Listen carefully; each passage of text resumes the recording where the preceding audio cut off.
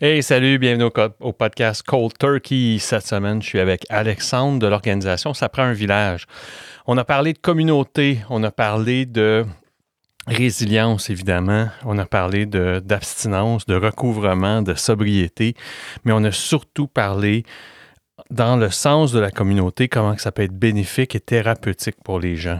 Et dans ce sens, l'organisation Ça prend un village.com fait cela. Et je vais vous laisser, Alexandre, vous en parler. Mais je suis super content d'avoir rencontré. Puis on n'aura pas fini d'entendre parler d'eux. Ils sont deux cofondateurs de cette association-là. Et je suis convaincu qu'on va en entendre parler dans un avenir approché. Donc, sans plus attendre, voici Alexandre. Salut.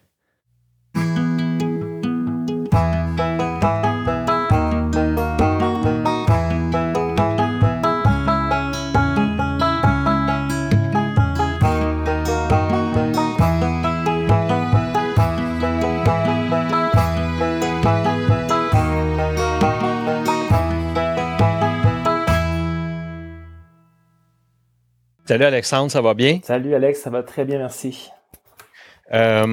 Écoute, je vais commencer, depuis un peu plus d'un an, je commence de la même façon pour, des raisons assez évidentes, mais c'est comme un petit sondage que je me fais à moi-même, mais tu es dans quelle région de notre belle planète? Et puis, comment a été la pandémie pour toi dans les 14 derniers mois?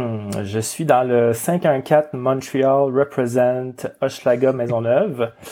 OK. En fait, tout récemment, puis justement en lien avec la pandémie, en fait, j'habitais avant downtown Guy Concordia Atwater, dans OK. un petit studio 1,5, alors que j'avais une autre carrière, puis la pandémie est arrivée. Puis pour moi, ça a été problématique parce que j'ai perdu ma job, 2 mes gyms et 3, j'avais pas vraiment accès à mes meetings.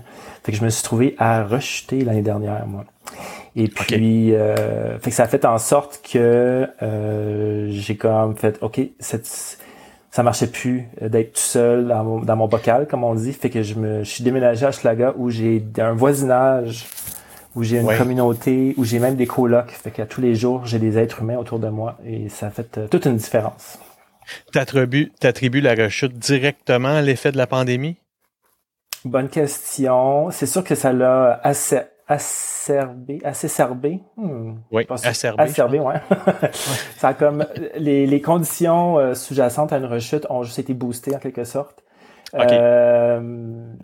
Fait que t'avais les objets du puzzle étaient déjà placés. Oui. Puis la pandémie a comme placé ça dans le bon ordre pour que c'était la recette parfaite. Il fallait juste finir de faire la recette. Ouais. Ben, c'est-à-dire. Les ingrédients étaient là. Ouais, les ingrédients étaient là. Puis pour moi, en fait, ça faisait avant ça, j'avais 3 ans de sobriété par rapport à la substance, mais j'avais encore des comportements qui étaient en cours, notamment on parle d'une dépendance à la sexualité, puis aussi d'une dépendance affective. Et ces comportements-là étaient encore très, très en vigueur, mettons. Fait que quand la pandémie est arrivée, même si la substance n'est toujours pas là, les autres étaient le reste est en ligne. Oui. Ouais. Fait que, ça l'a mené finalement à la consommation de substances. Tu sais, puis je parle du sondage que je me fais parce que, tu sais, peu importe où je me retrouve, puis tu sais, je parlais de ça cette semaine avec quelqu'un qui j'ai enregistré, peu importe dans quel état, mettons, des États-Unis où je me retrouve, où est-ce qu'ils ont été beaucoup plus laxes, mettons, sur les mesures. Donc, tu sais, eux autres, ils sont sur le cul d'entendre que, tu sais, j'ai un couvre-feu, là, tu sais, ils sont, ben, voyons, ça se peut pas, là, tu sais, pour un Américain, c'est impossible. Et malgré cela, il y a certains de mes invités qui sont soit eux-mêmes thérapeutes ou qui sont vraiment impliqués dans leur communauté, qui m'ont dit que c'est une explosion de rechute, d'overdose, de dépression majeure, de suicide, de décès causés directement par l'isolement et le confinement que provoque, que cause la pandémie. Oui. Moi, je côtoie beaucoup de gens. Je veux dire que maintenant, je suis intervenant en toxicomanie chez Réseau. Et puis, je côtoie des infirmiers, des travailleurs sociaux, des docteurs. Et tout le monde confirme ça présentement. Je pense pas qu'il y ait nécessairement plus de cas, mais ceux qui ont des problématiques avec la consommation, encore une fois, c'est vraiment boosté. Là. On est à la maison, on n'a rien à faire, il n'y a personne qui nous le check. Non. Exactement. Puis on peut pas venter, là, tu sais, on peut pas évacuer ce qui nous pèse. On est souvent déconnecté, puis on sait tous que la consommation, c'est souvent un malaise qui est lié ou qui est un symptôme de la déconnexion à sa communauté ou en tout cas à son monde. Fait que il y a rien de surprenant dans tout ça, effectivement. Particulièrement aussi que le seul output, c'est les réseaux sociaux qui sont venimeux et poison si t'es vulnérable à ton ego, si t'es vulnérable à ton le moindre narcissisme, si t'es vulnérable à la compulsion. Ta compulsion, tu sais, fait que c'est un paradis pour tes pires vices. Paradis fait toxique, que oui. Absolument. Puis d'ailleurs, je dois dire, j'ai déménagé, mais j'ai aussi shutté down toutes mes applications de rencontres. Oui? Ben, ça fait c'est jour et la nuit pour moi. Comme je suis enfin plus en libre? Ouais, vraiment. Vraiment. Oui, sans aucun doute. Ouais. Puis je te dirais que, tu sais, moi, pendant la pandémie, certains des réseaux sociaux disent plus, je veux pas faire de l'agisme, là, mais tu sais, Facebook, par exemple, est devenu que du voyeurisme. Tu sais, je ne participe pas à Facebook. Je suis témoin de Facebook, mais ça n'empêche pas de consommer beaucoup trop de mon temps pour en être qu'un témoin, là, tu sais. Mais ça, c'est un autre sujet, en fait, là. Faut être capable, en anglais, on dit to harness. Faut être capable de utiliser les réseaux sociaux à bon escient et de pas en être victime. Et c'est tout un art, en fait, d'être capable de faire ça. Absolument. Puis, écoute, c'est un choix. C'est vrai que c'est un choix difficile. C'est que soit que tu te gardes un bras de distance en disant, mais moi, je vais être juste comme le spectateur de ce spectacle-là. Mais quand tu as des plateformes comme celle que j'ai, faut que je sois participant actif. Puis là, ben, c'est un doux mélange de qu'est-ce que je fais avec ça. Moi, heureusement, j'ai pas, tu sais, en tout cas, je verrais mal un hater, tu sais, m'envoyer des DM sur t'as pas d'affaire à parler à des drogués, tu sais, je pense que je virais fou. Mais effectivement, tu sais, je trouve que c'est une ligne qui est bien mince. Je trouve parfois aussi que surtout, tu sais, l'espèce de cause, autant la cause que les êtres humains, puis la plateforme, moi, je veux qu'elle serve à faire connaître ceux qui sont derrière la maladie de la dépendance puis la maladie de la toxicomanie, tu sais. Ou peu importe, là, tu sais, je parlais de dépression, de bipolarité, ou peu importe, mais je veux qu'on voit les êtres humains qui sont derrière ça. Parce que, tu sais, ça fait un beau belle cause pour la cause, ça fait un beau hashtag 28 jours, mais derrière ça, il y a des gens qui peuvent mourir s'ils rechutent, tu sais. Mais en fait, c'est vraiment un bel outil, les médias sociaux, pour démocratiser l'information, la rendre accessible. Je vois présentement, là, entre autres sur TikTok, du contenu vraiment intéressant qu'on ne retrouve même pas sur Facebook ou sur Instagram tant que ça. Ou du moins qui se ramène un peu sur Instagram, mais ça parle vraiment de TikTok. Puis c'est des professionnels de la santé qui ont compris comment fonctionnait l'interface, puis qui ils garochent du contenu. Puis s'il y a quelque chose qui t'accroche, ben là, tu peux aller faire des recherches. Wow. Fait que en santé mentale, en santé physique, en rétablissement, je commence à en trouver. Fait que je trouve que les médias sociaux, il y a vraiment du bon là-dedans. Encore faut-il pas se perdre, savoir s'en servir, savoir mettre ses limites, savoir se reposer aussi de ça. Puis tantôt aussi, moi je parlais des applications de rencontres. Puis fait que donc ça c'est une autre. Ça c'est un. C'est un autre. C'est pas les médias sociaux comme tels là, c'est une autre bébête ça là. Fait que... Absolument, c'est un autre bite, exactement. À toutes les semaines, je commence un peu de la même façon. Tu sais, je demande à mes invités de me dresser un peu une espèce de photo de famille, puis de me ramener, tu sais, de rembobiner la cassette de leur vie, puis de me dire, de me ramener à ces premiers moments où ce que soit que tu la côtoies, la consommation, ou que toi-même t'expérimentes avec la consommation, parce que je me suis rendu compte en parlant avec des gens que il pouvait y avoir une influence par le fait de l'avoir côtoyé, mettons. Puis c'est toujours en lien avec le grand débat que j'alimente depuis toujours, là, qui est, en anglais, ils disent nature or nurtured. Là, est-ce qu'on est né avec cette bête-là ou on nous l'a appris? Tu sais, moi, j'ai tiré mes conclusions pour ma propre personne, mais c'est ça, ramène-moi là, Alex. C'est bien comme... en fait, moi, c'est drôle parce que dans ma famille, il n'y a pas de consommation. Ou si peu, là, peut-être mon grand-père qui avait des problèmes. Mais j'ai des parents dry. Ceci dit, il y a toujours des comportements dans une famille. Moi, j'ai une grande lignée là, de dépendants affectifs du côté de ma mère, que je salue et que j'aime. Puis ben c'est ça. Je pense qu'il y a comme la dépendance, c'est pas juste de la substance, ça peut se retrouver dans des comportements. Et clairement, ils sont présents dans ma famille. Mais moi, au niveau des substances, j'ai découvert ça assez rapidement à l'âge de 20 ans, dans un contexte de party et de job. C'est-à-dire que ma job, c'était de faire des parties à l'époque. Fait que ça... Puis ça vient avec? Oui. Donc, je gérais une salle de spectacle, j'étais barman, j'étais producteur d'événements. Donc, l'environnement était très festif. Et donc, ça... Mais je me souviens, à 20 ans, avoir appelé Infodrogue. Puis la madame, elle m'a dit... Oui. Elle m'avait dit, ben là, monsieur, vous avez un problème. Et j'ai raccroché.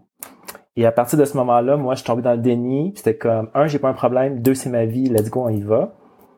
Donc, j'ai fait une carrière de drogué, littéralement. Et Dieu merci, j'en ai jamais vendu, là, mais je vais dire, pour tout le reste, ça a passé au cash. Et puis, je fais toutes les lettres de l'alphabet aussi. Puis, fast forward, donc, à ma vie adulte. Attends, Alex, oui? Attends. Là, je te ramène. La première question que j'ai, c'est tu m'as parlé de l'arbre généalogique qui est teinté de dépendance affective. Aujourd'hui, avec du recul, comment tu pourrais dire que tu aurais été témoin de ça? Comment tu as vu ça ou senti ça?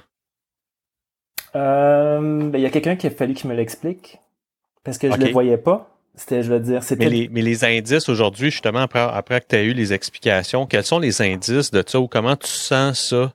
Évidemment, je comprends que dans ton corps, dans ta vie d'enfant, t'as pas tu peux pas mettre de mots, mais ça marche comment? C'est-tu dans le chantage émotif? C'est-tu dans il y a comme une grande partie de moi qui a été longtemps victime de, comme je consomme parce que j'ai vécu ci, je suis victime de des agissements de mes parents, de mes amis, donc je blâmais beaucoup les gens. Pardon. Puis chez moi, en fait, ce qui est encore plus marquant, c'est le caractère de sauveur. Donc moi, je vais te le dire comment ça marche la vie, je vais t'arranger ça, je vais te sauver, viens-t'en par ici, je vais le faire pour toi, let's go. Puis évidemment, s'il y a moindrement quelque chose qui marche un peu là-dedans, je vais me valoriser là-dedans. Fait que je le fais pas pour toi, je le fais là-dedans aussi. Hein? Il y a du codépendant là-dedans aussi. À côté. Sauf que, je veux dire, je le faisais dans le cadre de ma job. Fait que là, je sauvais des business, je gérais la compagnie de mon boss. Puis là, quand j'arrivais en couple, ben là, j'y arrangeais sa vie aussi, tu sais. Puis là, dans ma famille, ben là, je leur donnais l'heure, puis je leur expliquais comment ça marchait, puis tu sais, je m'attendais à ce qu'ils fassent ce que je leur dise. Puis attends, c'était ça enfin là. Je suis le grand frère de trois frères et sœurs, fait que c'était comme ma job de prendre soin d'eux, tu sais, ça n'a pas rapport là. Mais à travers tout ça, c'est lourd, c'est pesant, et je me suis rendu malade. C'est-à-dire que, au moment donné, après de nombreuses années, je me suis ramassé vraiment fatigué, épuisé, plus capable, puis il fallait que je consomme pour entretenir ce comportement toxique-là qui n'avait pas de fin. Tu sais, j'étais juste en train de couler là, avec ce comportement-là. T'es quelle sorte de kid? T'es-tu un kid bien pogné, bien gêné? Parce que tu me parles de gérer... t'es-tu un kid assez extraverti, assez timide? T'es quel genre d'enfant? J'étais un bon petit gars. Moi, je suis un premier classe. Je fais bien les choses, puis je fais des mauvais coups en cachette. OK. J'étais un bon gestionnaire, mais je suis pas très habile dans un contexte social. Fait que je suis bon à dealer des équipes puis à communiquer, mais quand vient le temps de me réaliser dans un contexte interpersonnel, on a eu quelques ratés, oui, ou quelques difficultés, devrais-je dire. Fait que c'est un peu ça. Ta relation avec les premières autorités, souvent, c'est les professeurs. On a nos parents, puis nos premières relations avec l'autorité, c'est les profs. Ouais. Ça marche, ça va-tu? Ça va très, très bien. Moi, je m'arrange pour que tout le monde m'aime, pour que je puisse faire mes mauvais coups. Tu sais, comme j'arrange ça avec le gars des vues, tout va bien, puis là, je disparais dans le décor, puis je vais faire des mauvais coups on the side. Fait que ton écran de fumée est impeccable. Oui. Jusqu'à très longtemps. Jusqu'à 35 ans. Fait que tout va bien, c'était toujours tout va bien, puis tout va tellement bien que genre j'ai de la place pour aussi prendre soin de te gérer. Quand tu arrives au secondaire, tu sais, souvent il y a une brisure, là, tu sais, quand tu arrives au secondaire, est-ce que ça continue comme ça? C'est encore quelque chose que tu es capable de gérer? Parce que souvent pour beaucoup, tu sais, comme je vais donner mon exemple à moi, tu sais, moi j'étais le nerd du primaire. À la fin du primaire, on savait plus par où m'attaquer, fait qu'on m'attaquait par le fait que je sois nerd. Puis là, ben moi, j'arrive au secondaire, puis je me bats comme 10 fois, tu sais, en disant, Chris, il n'y a plus jamais personne qui va me... Puis, que ça soit consciemment ou inconsciemment, là, c'est débattable, j'échoue pour me remettre, tu sais, comme au milieu là, du troupeau, tu sais, parce que c'est trop, là. On a souvent au secondaire, trop, là, on développe des stratégies pour survivre, Absolument. littéralement. Moi, dans mon cas, je suis un homme gay et à l'époque, quand j'étais au secondaire, c'était pas clair pour moi, mais je sentais bien qu'il y avait quelque chose de différent. Mes collègues de classe aussi, donc j'étais sujet à être intimidé. Alors moi, ma stratégie, c'était de longer les murs, pas trop attirer l'attention. Et ça marchait somme toute assez bien. Il y a aussi qu'à la maison, c'était pas facile, donc c'était pas le temps aussi de brasser de l'air à la maison pour pouvoir justement faciliter les choses. Puis là, tu parles de rupture ou tu parles de quoi? Oui, donc je suis un enfant du divorce. J'ai grandi dans le cadre d'une famille. Ma mère était monoparentale. Fait que tu sais, ça n'a pas été facile nécessairement. C'est lourd. Ben c'est lourd puis c'est jeune. Fait que c'est des, tu sais, je veux dire, encore une fois, je suis pas ici de faire le procès de mes parents, mais j'avais 8 ans, puis là moi je me suis ramassé l'homme de la maison avec ma petite sœur qui comprend pas, ma maman qui est comme un peu ébranlée par tout ça.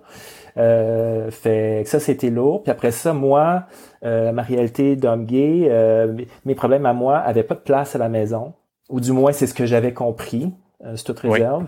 Puis il y avait pas de place à l'école non plus. Fait que c'était longe les murs, fais-toi comme, tu sais, passe-toi en deuxième. Puis encore une fois, en tant que codépendant, ça marchait parfaitement, là. C'est-à-dire... Absolument. Oui. Donc... Puis ça, là, ce questionnement-là, tu sais, ça doit être effrayant, tu sais. J'ai énormément d'empathie pour cette espèce de sentiment-là. Puis, tu sais, j'ai parlé avec, je pense, tu sais, les gens, si vous voulez revenir, là, tu sais, Jean-François, que j'avais reçu, moi, tu sais, il s'est battu contre l'idée. Il s'est battu contre sa propre nature, tu sais, il était fâché pas en colère longtemps, tu sais. Puis ça m'avait beaucoup ébranlé puis beaucoup touché parce que c'était tu sais, je trouvais ça tough, tu sais, parce que c'est presque ses conjointes qui lui disaient, tu sais, arrête, tu sais, puis c'était vraiment, en tout cas, tu sais, c'était je recommande aux gens d'aller écouter là parce que tu sais si vous comprenez pas ça, tu sais, il y a comme une espèce de... J'ai l'impression qu'il y a comme une espèce de train normatif qui passe, puis là, ben, tu sais, t'es là, Chris, je veux pas embarquer, parce que, tu sais, c'est pas de même, je le sens dans mes tripes, mais là, je suis pogné, puis... C'est vraiment mélangeant, puis à la limite, tu sais, moi, j'ai 43 ans aujourd'hui, donc si on se ramène, il y a de ça 30 ans, c'était dangereux de faire un coming out. Moi, j'ai un ami qui s'est suicidé au secondaire à cause qu'il était gay. Puis j'avais l'équipe de football au complet qui voulait me péter la gueule parce que, tu sais, j'étais différent des autres. Fait que c'était comme... fallait vraiment utiliser les stratégies. Puis d'ailleurs, moi, j'ai intériorisé ça, puis j'ai commencé à développer ma sexualité en parallèle d'une vie de straight. Puis c'est à 27 ans que j'ai fait mon coming out. Fait que tu sais, no wonder que je consommais, parce qu'il y a des choses qui étaient pas comme alignées à bonne place, tu sais. C'est clair. Fait que... Fait que tu passes ton secondaire un peu on the fence, là, où ce que tu sais dans tes tripes que t'es attiré par les hommes, mais tu peux pas exprimer ça d'aucune façon parce que tu te mets en péril. Oui, là. exactement. Littéralement. Littéralement. Je suis comme en survie pendant tout mon secondaire. Carrément. Survie, là. Puis, je veux dire, ça c'est quand même... Je voudrais dire ça s'est bien passé, mais tu sais, c'est peut-être pas vrai, là. C'est juste que ça fait longtemps de ça, mais il y a des traumatismes là-dedans. C'est clair. Ouais, j'ai développé une peur des hommes, entre autres, que j'ai redécouvert en centre de thérapie à un moment donné. Fait que il y a comme des traumatismes qui sont là que on normalise. C'est ça que je veux dire, c'est qu'à un moment donné, tu fais ah, OK, c'est normal. T'sais. Puis d'ailleurs, un homme gay, peu importe qu'il soit dans un milieu qu'il accepte ou non, dès l'âge là, de 5-6 ans, va savoir qu'il y a quelque chose qui est différent. Il va le percevoir à travers les regards des autres. Et de là se développe une honte que l'on nomme pas, que l'on n'identifie pas, mais que l'on intègre. Donc, pour un homme gay, toute notre vie, on essaie de se battre contre cette honte-là, qu'on comprend pas nécessairement d'où ce qu'elle vient. Puis là, je te dis ça, c'est dans le livre The Velvet Rage, qui est un superbe livre à lire pour tout homme gay, pour comprendre un peu les mécanismes qui sont en place, qui sont là malgré nous. Puis, oui. Tu sais, on sous-estime, en tout cas, jusqu'à récemment, en fait, jusqu'à la campagne de Jasmin Roy, mais aussi jusqu'à les manchettes de comme d'une vague de suicides d'ados. Mhm. Jusque-là, on sous-estimait incroyablement la violence que pouvait être le secondaire. C'est un moment dégueulasse. Tu comprends? Il te Mhm. pousse du poil où tu n'en as jamais eu, ta voix mue où il n'y a pas d'affaires, même comme straight, l'interpersonnel. Moi, j'étais pourri, tu sais, donc je suis tombé en amour des centaines de fois dans ma Mhm. tête. Mhm. J'ai eu des milliers de scénarios. Puis les fois où j'ai essayé, c'était maladroit, c'était même idiot, mais tu sais, t'étais avec une fille qui, sa maturité est devancée sur la tienne, donc t'as l'air d'un idiot avec raison, t'es idiot, tu sais. On vit une Et donc, rafale d'enjeux d'adultes dans un corps et avec des outils d'enfants. ben oui, Puis en plus, là, à l'école, il y a plusieurs humains. Là. On n'est pas juste au bureau avec 4 collègues. Là. Il y a du monde. c'est Là. entre 13 et 16 ans, Ah imagine, oui, non, tu c'est sais, vraiment une période de... de on est marde. dans le jus, là. Ouais. Tu sais, il se passe 1000 affaires et on te demande, tu sais, c'est très drôle parce que tu sais, dès tes 15 ans, 14-15 ans, tu dis, puis qu'est-ce que tu vas faire dans la vie? Tu sais, t'es En là. plus, Ah, oui. je sais même pas qu'est-ce que je suis dans la vie. Tu sais, je sais même pas qui je suis, point. Puis Puis tu me mettons que demandes je le qu'est-ce... sais, ben je peux pas le dire.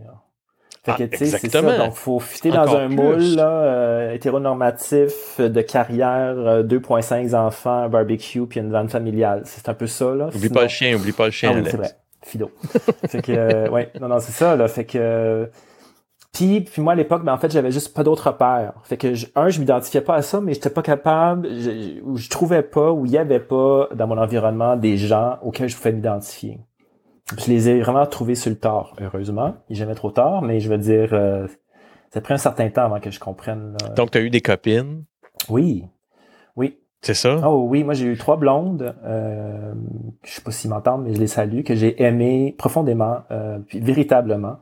Je pense pas non, en tout cas pour moi, on parle aujourd'hui de fluidité sexuelle, puis c'est un concept avec lequel je suis à l'aise. Là.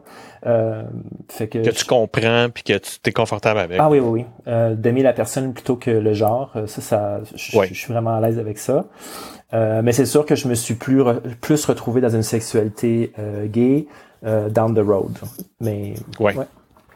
Et là, tu me dis que la consommation commence autour de tes 20 ans. Mhm. Donc, je comprends que à la fin du secondaire, tes aspirations académiques sont dans quelle direction? Ou tu dis fuck off, là c'est le party, secondaire est fini.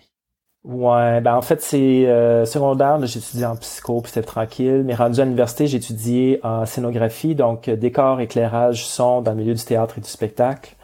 OK.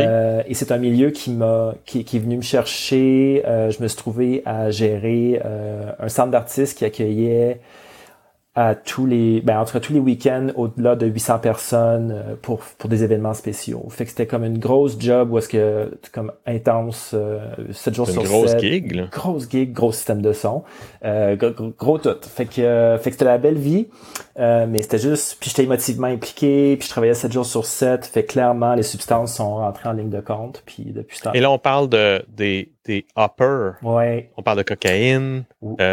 speed, Cocaïne, probablement. speed, oui. Oui, ça commençait avec OK. ça, effectivement.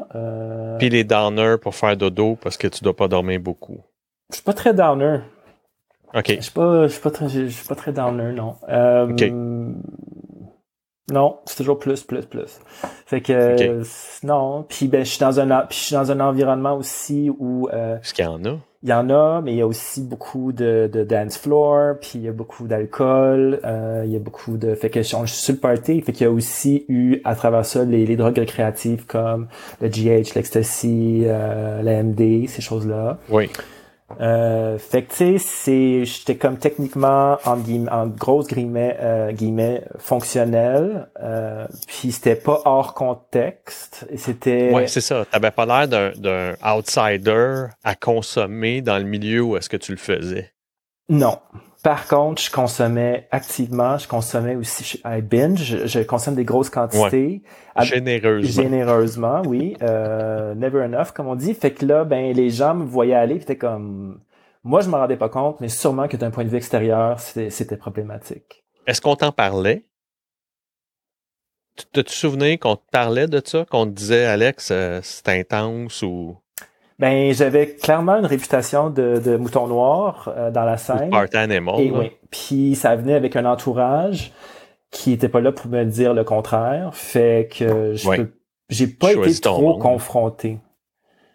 En fait, non.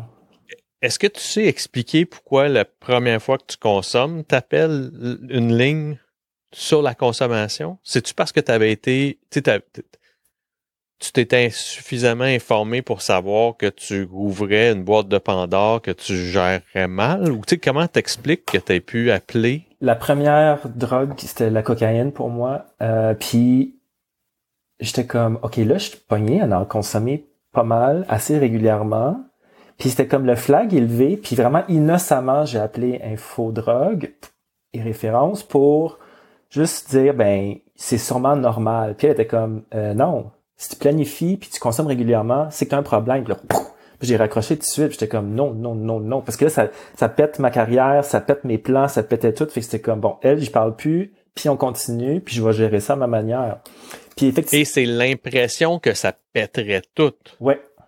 C'est ça qu'il faut, tu sais. C'est parce que ça, dans ton cœur et ta tête, ça vient avec, tu sais, pour avoir cette job-là, ça vient avec les accessoires de ce travail-là, c'est d'être tout le temps high. Ben. Puis à l'époque, c'était pas problématique.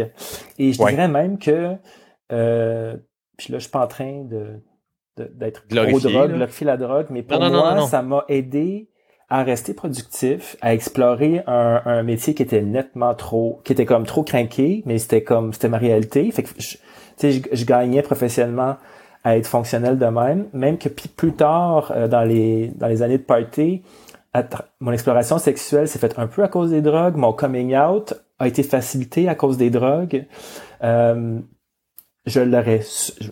coming out, je l'aurais fait sûrement aussi sobre, mais différemment. Fait que ce que je veux dire, c'est que pour moi, à l'époque, c'était un outil pour coper avec des réalités. Libérateur? Ben, plus pour coper. Ouais, libérateur aussi, oui. Mais j'étais comme, je me sers de ça, puis ça marche, puis j'ai accès à du monde qui me ressemble, fait que je me suis retrouvé là-dedans. Puis d'ailleurs, ça, c'est un thème qui aboutit là, jusqu'à aujourd'hui, c'est-à-dire que la drogue et la communauté, pour moi, ce sont des choses qui vont presque tout le temps ensemble et la communauté fait aussi partie de la solution. Sans la substance, mais je veux dire, l'aspect de communauté à travers la drogue, pour moi, ça a été vraiment bénéfique. Puis c'est ça que j'ai couru après souvent. Puis, by the way, là, on ne parle pas juste de la communauté gay, on parle de l'esprit de communauté. Exact. Point. Oui. C'est-à-dire, quel qu'il soit. C'est-à-dire que dans les gens qui consomment et qui ont décidé de s'abstenir, on va avoir des communautés de gens qui se réunissent à tous les jours, en fait, même plusieurs fois par jour, auxquels on peut assister pour échanger dans cette communauté-là. Et puis, c'est souvent...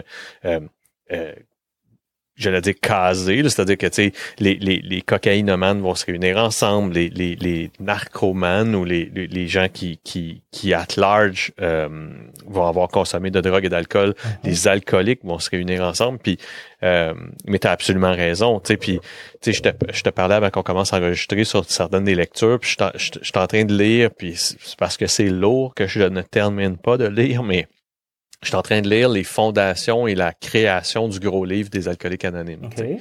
Pour me ramener un peu à la genèse de tout ça, parce que je trouve que ça s'est un peu emboîté, boîté comme de la boîte là, dans les dernières années. Puis pour moi, c'était important de lire d'où ça venait tout ça. Pour finalement se rendre compte que c'est pas aussi biblique que certains veulent le prétendre. C'est pas aussi... quand je dis biblique, là, c'est dans sa pureté, dans son innocence. Tu sais, c'était pas si innocent et si pur que ça, finalement. Ouais. Et qu'au final, tu sais, c'est deux êtres humains remplis d'ego, remplis de tout ça, qui... d'avoir récolté le miracle de s'être créé eux-mêmes une petite communauté entre deux alcooliques qui échangent, veulent à tout prix transmettre ce message-là le plus rapidement possible et partent avec 3 idées. Grosso modo, c'est de bâtir un hôpital qui accueillerait les alcooliques. 2, c'était d'envoyer des gens sur la route comme des agents d'alcooliques anonymes qui allaient sauver d'autres alcooliques. Et la troisième option, qui était celle qui les faisait chier finalement, c'est de créer un livre. Et ils ne trouvent budget que celui de créer le livre. Fait que ça devient un immense fascicule commercial sur lequel ils basent l'espoir de OK, un coup qu'on va avoir ce livre-là, ben là, ça va devenir notre flyer pour avoir le budget pour se créer des hôpitaux, s'embaucher des agents qui vont aller transmettre le message. Fait que ça donne une idée de aujourd'hui, on voit des gens qui glorifient ou qui comme je disais, presque en mode biblique, tu sais, le document, alors que quand tu lis sur l'origine de ça, c'était peut-être pas aussi mais je pense que la Bible elle-même non plus, ses fondements sont pas aussi bibliques qu'on pense, là. Je dis ça de même. Exactement. Puis en 2021, c'est ça aurait probablement eu quelques selfies dans chacun de ces documents-là. Mais reste que ces deux gars qui sont allés chercher d'autres humains, puis qui sont fait une petite gang, puis qui se sont reconnus, ils se sont entendus, ils se sont pris soin d'eux, puis je pense, puis ça, tu sais, je veux dire, ça a été payant toute ma vie. Moi, tout seul, je suis malade. C'est pas compliqué. Tout seul, je vais pas bien. Puis encore une fois, en début de pandémie, je m'en suis rendu compte encore. Fait que, tu sais, c'est vraiment important. Puis c'est ça que je trouvais dans la drogue. Tu sais, à un très jeune âge, au début, là, tu sais, quand on fume des battes, là, ben c'était dans ma gang de théâtre. Puis après ça, la coke, c'est quand j'étais dans un club. Puis les party drugs, c'était avec plus la communauté gay. Puis tu sais, fait qu'à chaque fois, il y avait une étape dans ma vie, et cette communauté-là me servait, puis il y avait des substances. Puis là, aujourd'hui que je me rétablis, que je suis sobre, j'ai d'autres communautés de rétablissement, plusieurs, plus qu'une, qui ne consomment pas, puis mes amis sont là. Puis là, on vit des enjeux de rétablissement ou de personnes sobres ensemble, parce que tout seul, je serais pas capable. Fait que c'est toujours la même chose. Je suis un grand fervent de la communauté. Est-ce que, tu sais, dans ce parcours-là, justement, où est-ce que tu as cette première expérience-là de parler à la personne d'Infodrogue, puis, tu sais, elle te donne à peu près le livre, puis, tu sais, je leur ai parlé, puis, tu sais, ils font ce qu'ils ont à faire, puis, tu sais, les limites de ce qu'ils peuvent faire, c'est assez limité. Là, ils deviennent un annuaire vivant et une première oreille à écouter. Là, tu sais, c'est vraiment les premières lignes de front. En même temps, tu sais, programmé comme tu l'étais, ils viennent de te donner presque le livre d'instructions sur quoi ne plus dire pour les années qui vont suivre. Tu sais, toi, tu fais comme, oh, OK, là, faut pas que je planifie, faut pas que, tu comprends? Fait que là, t'as comme l'espèce de petit, tu sais, t'as les instructions 101 de ce qu'il faut plus que tu dises, ou en tout cas, faut pas que ça paraisse, ce bout-là. En dedans de toi, c'est quand les premières fois où tu commences à penser que t'as peut-être un problème avec ta consommation? Hey, moi, ça a été sur le tard. Honnêtement, là, je sais pas, moi, j'entends des partages des autres gens, puis tu sais, ils s'en rendent compte ou ils se le font dire. Moi, je consommais pas avec mes amis proches, ou du moins, vers la fin, là, quand ça a été commencé à être problématique pour de vrai, je me suis éloigné de mes amis, je me suis éloigné de ma famille, puis c'était comme, je consomme, puis avant ça, c'était normalisé, puis là, quand c'était comme rendu problématique, moi, je considérais pas que c'était problématique, puis j'évitais le problème en me détachant des gens qui m'aiment ou des gens proches. Fait que j'ai comme étiré ça jusqu'à temps que, puis je veux dire, si je suis ici aujourd'hui, c'est parce que moi je suis une personne qui se rétablit d'une dépendance au cristal meth, et c'est une substance qui fait en sorte que souvent, ou en tout cas pour ma part, j'ai vécu beaucoup de pertes. Fait qu'à un moment donné dans ma vie, j'ai perdu 1, ma job, 2, mon chum, 3, ma maison, j'étais rendu dans la rue, puis j'étais pas dans la bonne ville. Fait que là, tu sais, avec des trous dans le bras. Fait que, tu sais, je veux dire, sérieusement, à un moment donné, la vie était rendue à me dire, tu comprends toujours pas, petit gars, là? T'es comme, tu sais, t'as tout perdu. Ramène-moi, Alex, à ça, tu sais, c'est-à-dire que est-ce que tu as connu le Crystal Meth avant que le grand public connaisse le Crystal Meth? Ben, je sais, parce que, tu comprends, je te dis ça simplement parce que, tu sais, on dirait que le Crystal Meth, là, juste de par son nom, vient avec un bagage médiatique. Tu sais, encore à ce jour, c'est une drogue qui m'est extrêmement terrorisante, là. Tu comprends? Si tu tapes Crystal Meth sur Internet, tu vas voir un gars pas dedans. C'est ça, exactement. C'est pas joli, là. Non, c'est ça. C'est loin d'être joli. Et il y a une part de réalité là-dedans, oui. Ceci dit, puis particulièrement à Montréal, puis à Toronto, le cristal n'existait pas beaucoup parce que les moteurs voulaient éloigner cette substance-là pour plus vendre d'autres substances. Puis là, je m'embarquais pas là-dedans. Ceci dit, le cristal ou les amphétamines ont longtemps été présents dans la communauté gay. notamment à LA, à San Francisco, à New York, ça remonte, là. Ça, c'est pas nouveau. Mais on parle justement de la communauté gay, donc socialement, on s'en fout un peu. Puis c'est pas quelque chose dont on meurt nécessairement. Fait que même à ce jour, la crise des opioïdes est beaucoup plus médiatisée parce que il y a des morts, puis parce que ma tante en consomme peut-être, ou ton petit cousin, ou tu sais, c'est comme on est plus proche. Mais ce qui se passe dans le village, c'est pas important aux yeux des médias, ou du moins ce l'était pas. Fait que c'était quoi ta question? Fait que toi, quand tu connais cette substance-là ou quand on te la présente, t'es plus ou moins au courant. Mais comme pas du tout au courant. OK. Puis, tu sais, ça remonte là à 8 ans de ça. Fait que, moi, je suis à Toronto à l'époque, je suis dans une relation qui fonctionne difficilement, je suis isolé parce que je suis pas dans la bonne ville, j'ai pas beaucoup d'amis qui parlent français, je suis bilingue, mais enfin, c'était pas mon élément. Fait que, tu sais, il y a de l'isolation, il y a un petit peu de dépression, ma carrière à bas de l'aile. Fait que c'est la tempête parfaite là pour que la dépendance ou l'addiction prenne toute la place. Et là, je me ramasse à consommer une nouvelle substance que moi j'attribue là, mettons, c'est comme faire de la I, c'est comme faire un petit GH on the side. C'est pas en toute la même affaire. Puis là, on parle d'une substance qui s'attaque à une partie de ton cerveau qui gère ton instinct de survie et qui gère ton jugement. Fait que ne pas boire, ne pas manger et ne pas dormir sont des choses normales dans ta tête quand tu consommes du cristal. Fait que ça devient rapidement problématique à tous les niveaux. Tu sais, tes engagements pognent le bord, ta santé pogne le bord, puis aussi c'est ta perception de la réalité pogne le bord aussi, tu sais. Puis t'es toujours debout, bien craqué.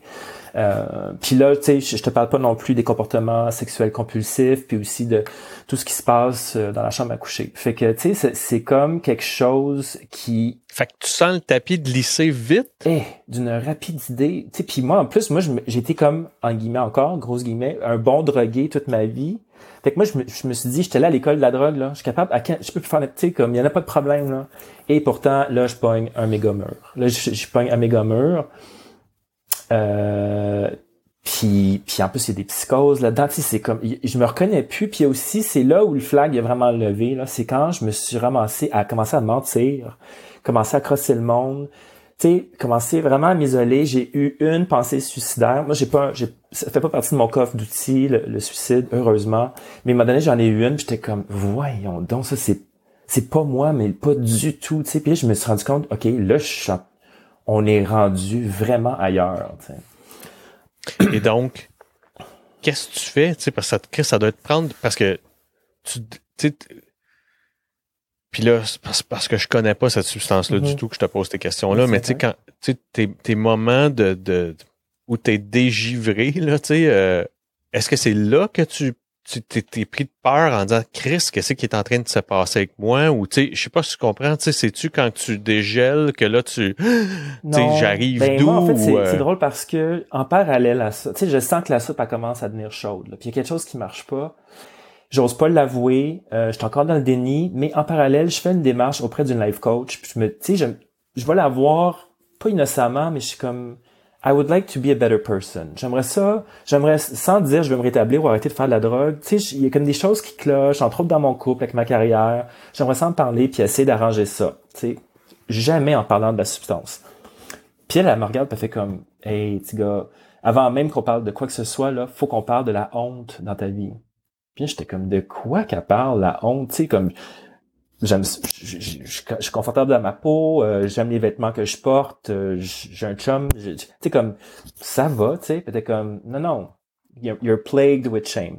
La honte est en train de corrompre toute ta vie. Puis je suis comme, OK. Elle m'a fait lire un livre où là, j'ai comme réalisé The Gifts of Imperfection de Brené Brown, si jamais ça vous intéresse, qui s'adresse pas du tout nécessairement aux hommes gays, mais à la population at large, qui est un bijou et qui explique comment la honte peut être nocif et aussi comment il est possible de s'en défaire, puis en fait assez facilement, étrangement.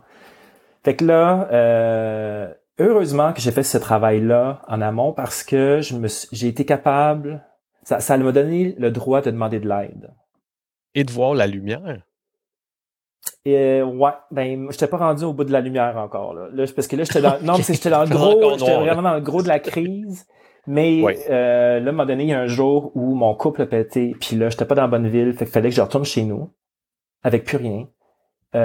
Puis là, je m'en venais, là, je retournais à Montréal, complètement, mais à tous les niveaux détruits, là. Puis là, j'étais comme, moi, j'ai même plus de maison, là. Je reviens à Montréal, j'ai plus d'argent, j'ai plus de maison, faut que je demande de l'aide. Puis j'étais capable de le faire. J'ai été capable, j'ai écrit un gros courriel à toute ma famille, mon père, ma mère, mes 2 sœurs et mon frère, en leur disant bonjour, c'est votre grand frère, c'est votre fils, et puis il a besoin d'aide. Send. Et c'était la première fois de ma vie que j'ai demandé de l'aide. Que tu tendais la main. Ouais. Et à partir de ce moment-là, les choses ont changé pour moi, pour le mieux. Mais qu'est-ce qui arrive au départ, quand tu envoies ça? C'est quoi les premières réponses que tu reçois? Qu'est-ce qu'on t'offre? Comment tu... C'est ça, qu'est-ce qui arrive? J'ai été bien reçu. Et puis, je sais pas, t'es-tu encore là? Oui, OK. Oui, je suis parfait. Là. J'ai été bien reçu. J'étais un peu ému quand j'en parle. Mon père a été un homme de très peu de mots, mais d'action.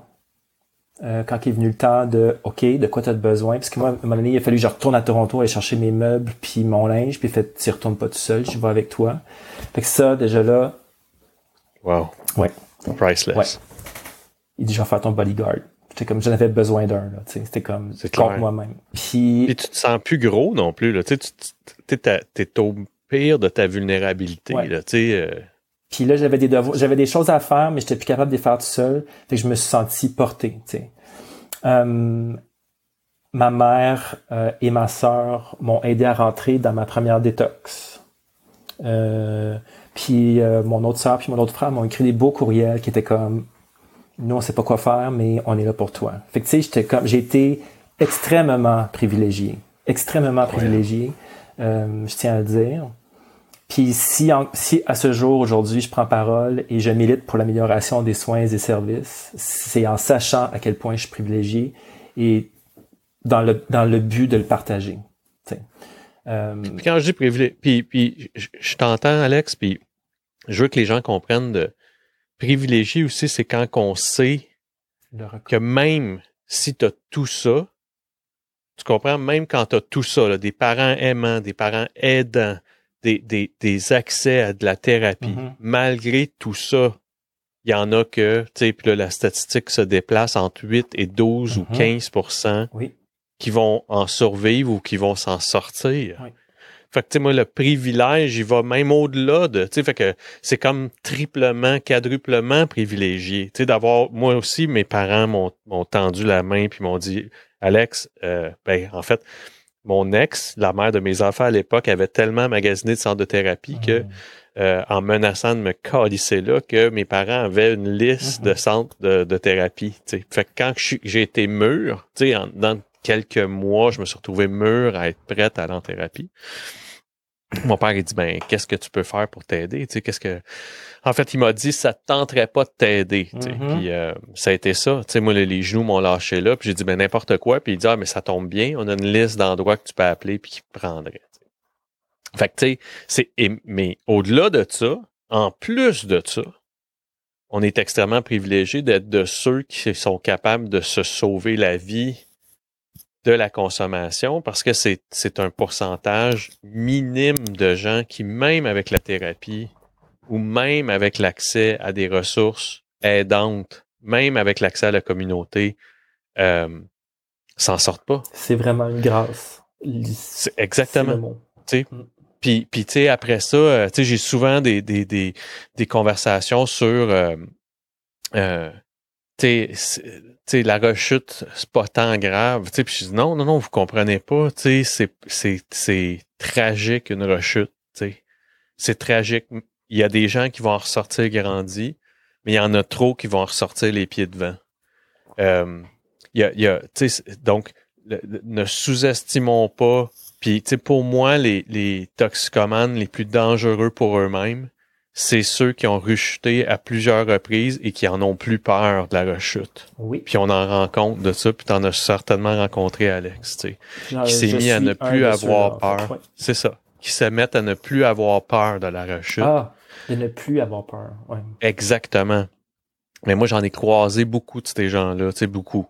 J'en ai croisé plusieurs de ces gens-là qui, soudainement, là, c'est des serial relapsers, là, tu sais, ils rechutent, puis on dirait que ça les immunise, ou en tout cas, ça les galvanise du tragique de rechuter, tu sais, puis pour moi, c'est extrêmement, c'est encore plus dangereux, tu sais. Dangereux ou triste, parce que ça veut dire que la personne, en quelque sorte, a normalisé la rechute, puis normalisé tout le malheur qui vient avec. C'est comme, je suis disposé à ça, puis c'est ma réalité. Alors que... Encore pire, ils développent un vocabulaire écœurant, Alex, sur la justification, parce que là, ils ont connu les associations, par exemple, Alcooliques Anonymes, Narcotiques Anonymes, donc ils connaissent tout le vocabulaire. Ils sont capables de rapiécer leur consommation d'un côté avec leur rechute, puis ce qu'ils connaissent de la littérature, puis là, ils attachent tout ça. Ça donne des cocktails extrêmement explosifs, puis ils mettent en mots des choses qui sont... C'est ça, c'est-à-dire que le masque devient presque soudé à leur visage, tu sais, puis là, c'est très difficile de casser ça, tu sais. Parce que ces gens-là souffrent aussi, tu sais. Sans aucun... Absolument. C'est de la Puis souffrance souvent, derrière ça, tu sais, fait que c'est juste... Absolument. Et souvent, là, c'est parce que la blessure est trop béante derrière le pansement de la consommation, tu sais. C'est que, tu sais, pour beaucoup, il y en a qui pensent qu'ils vont en mourir d'exposer cette blessure-là, tu sais, puis je peux les comprendre. Mm-hmm. Tu sais, il y a des histoires que j'ai entendues ici que, tu sais, à la face même de l'histoire que j'entendais, je me disais, mais certain que tu as consommé. Oui.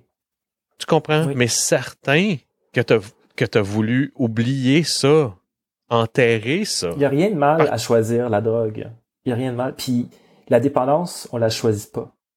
Mm-hmm. Le rétablissement, ça, c'est quelque chose qu'on choisit, par contre. Absolument. Donc, on n'est aucunement placé pour juger quiconque qui choisit de consommer une ou des substances. Puis on peut pas juger quelqu'un qui est dépendant parce que c'est pas de sa faute s'il développe une dépendance, c'est une maladie. Mais le rétablissement, par contre, chez la personne, c'est un choix qu'on peut faire. Comment ça se passe quand tu rentres justement dans tes premiers pas dans un centre de thérapie? Comment ça se passe? Ben là, je suis bien innocent, puis moi, je suis un bon petit gars. Fait que moi, je rentre, je fais mes devoirs. Premier de classe. Premier de classe, donc premier de thérapie, là. Même affaire. Oui. Je travaille à la cafétéria, je nourris le monde. Moi, je te run ça, là. Puis en plus, le cristal, en fait, c'est un sevrage qui est physique. Mange, bois, puis dors pendant 3 jours, 4 jours. Après ça, t'es un peu déprimé, mais le gros est fait. Tu sais, contrairement à de l'alcool ou du GH ou même les opiacés où faut que tu prennes des médicaments, là, on n'est pas là-dedans. Fait que rapidement, t'as l'impression que tu vas bien. Fait que moi, t'es comme, bon, ben c'est réglé. Puis d'ailleurs, je me souviendrai toujours, le jour 1 de ma première détox, il y a un gars qui me dit, ben toi, c'est à combien de détox que tu fais? Puis je suis comme, ben voyons donc, tu sais. C'est ma première, puis ça va être ma dernière. Et boy. Fait que tu sais, je savais pas de quoi je parlais. J'avais aucune idée c'était quoi le rétablissement. J'avais aucune idée. T'as quel âge, Alex? À l'époque? T'as quel âge quand tu rentres? Ouais. Quand tu rentres la première fois? 35, 36. OK. Ouais. Puis je sais pas que ça mange en hiver, la dépendance. Par contre, ce que je sais, c'est que là, je suis en détox. Je suis comme, OK, j'ai réglé le problème. 2 semaines, j'ai fait mes devoirs. Bravo, merci beaucoup, ciao. Je sors 2 jours après, je suis en train de rechuter. Je suis comme, oh, shit. Puis là, je pogne mon air parce que là, 1, je rechute, 2, je rechute encore plus fort, comme d'habitude. Puis là, je me rends compte, je suis comme, oh my God, je sais pas quoi faire. Ce que je sais faire, comment je le fais, ça marche pas. Et je suis en train de mourir. J'étais littéralement, là, je me voyais en train de mourir. Puis là, l'année qui a suivi, c'était rechute. Puis là, j'essaye par tous les moyens, des thérapies, de m'en sortir. Puis je m'enfonce. Puis là, c'était vraiment, là, c'était comme, j'étais en mode, j'étais comme, là, je me suis comme fâché. J'étais comme, là, bitch, tu m'auras pas. Comme, là, je lâche tout, là. Là, je lâche On lâche tout, puis là, je suis comme laser focus, il faut que je me rétablisse. Je suis en train de mourir, voyons donc. Tu sais, c'était pas ça le plan, là. Le plan, c'était de faire le party, là. C'était pas de mourir, là. C'était d'avoir du fun. Hey! Là. J'ai plus de fun. Puis moi, j'étais un bon petit gars à l'école. Tu sais, je suis un gestionnaire de projet, de carrière. Tout, n'importe quoi, je peux le régler. Tu sais, donne-moi un budget, un échéancier, let's go, on y va, je te règle ça. Là, il y a rien qui... T'es pas capable de régler ta vie. Il y a rien qui marche. Puis ça, non seulement ça prend du temps, mais il y a rien qui marche. T'sais. Fait que là, j'étais comme fuck ma vie. T'sais. Puis ben tantôt tu parlais d'une substance qu'on connaissait pas beaucoup, et c'était une réalité.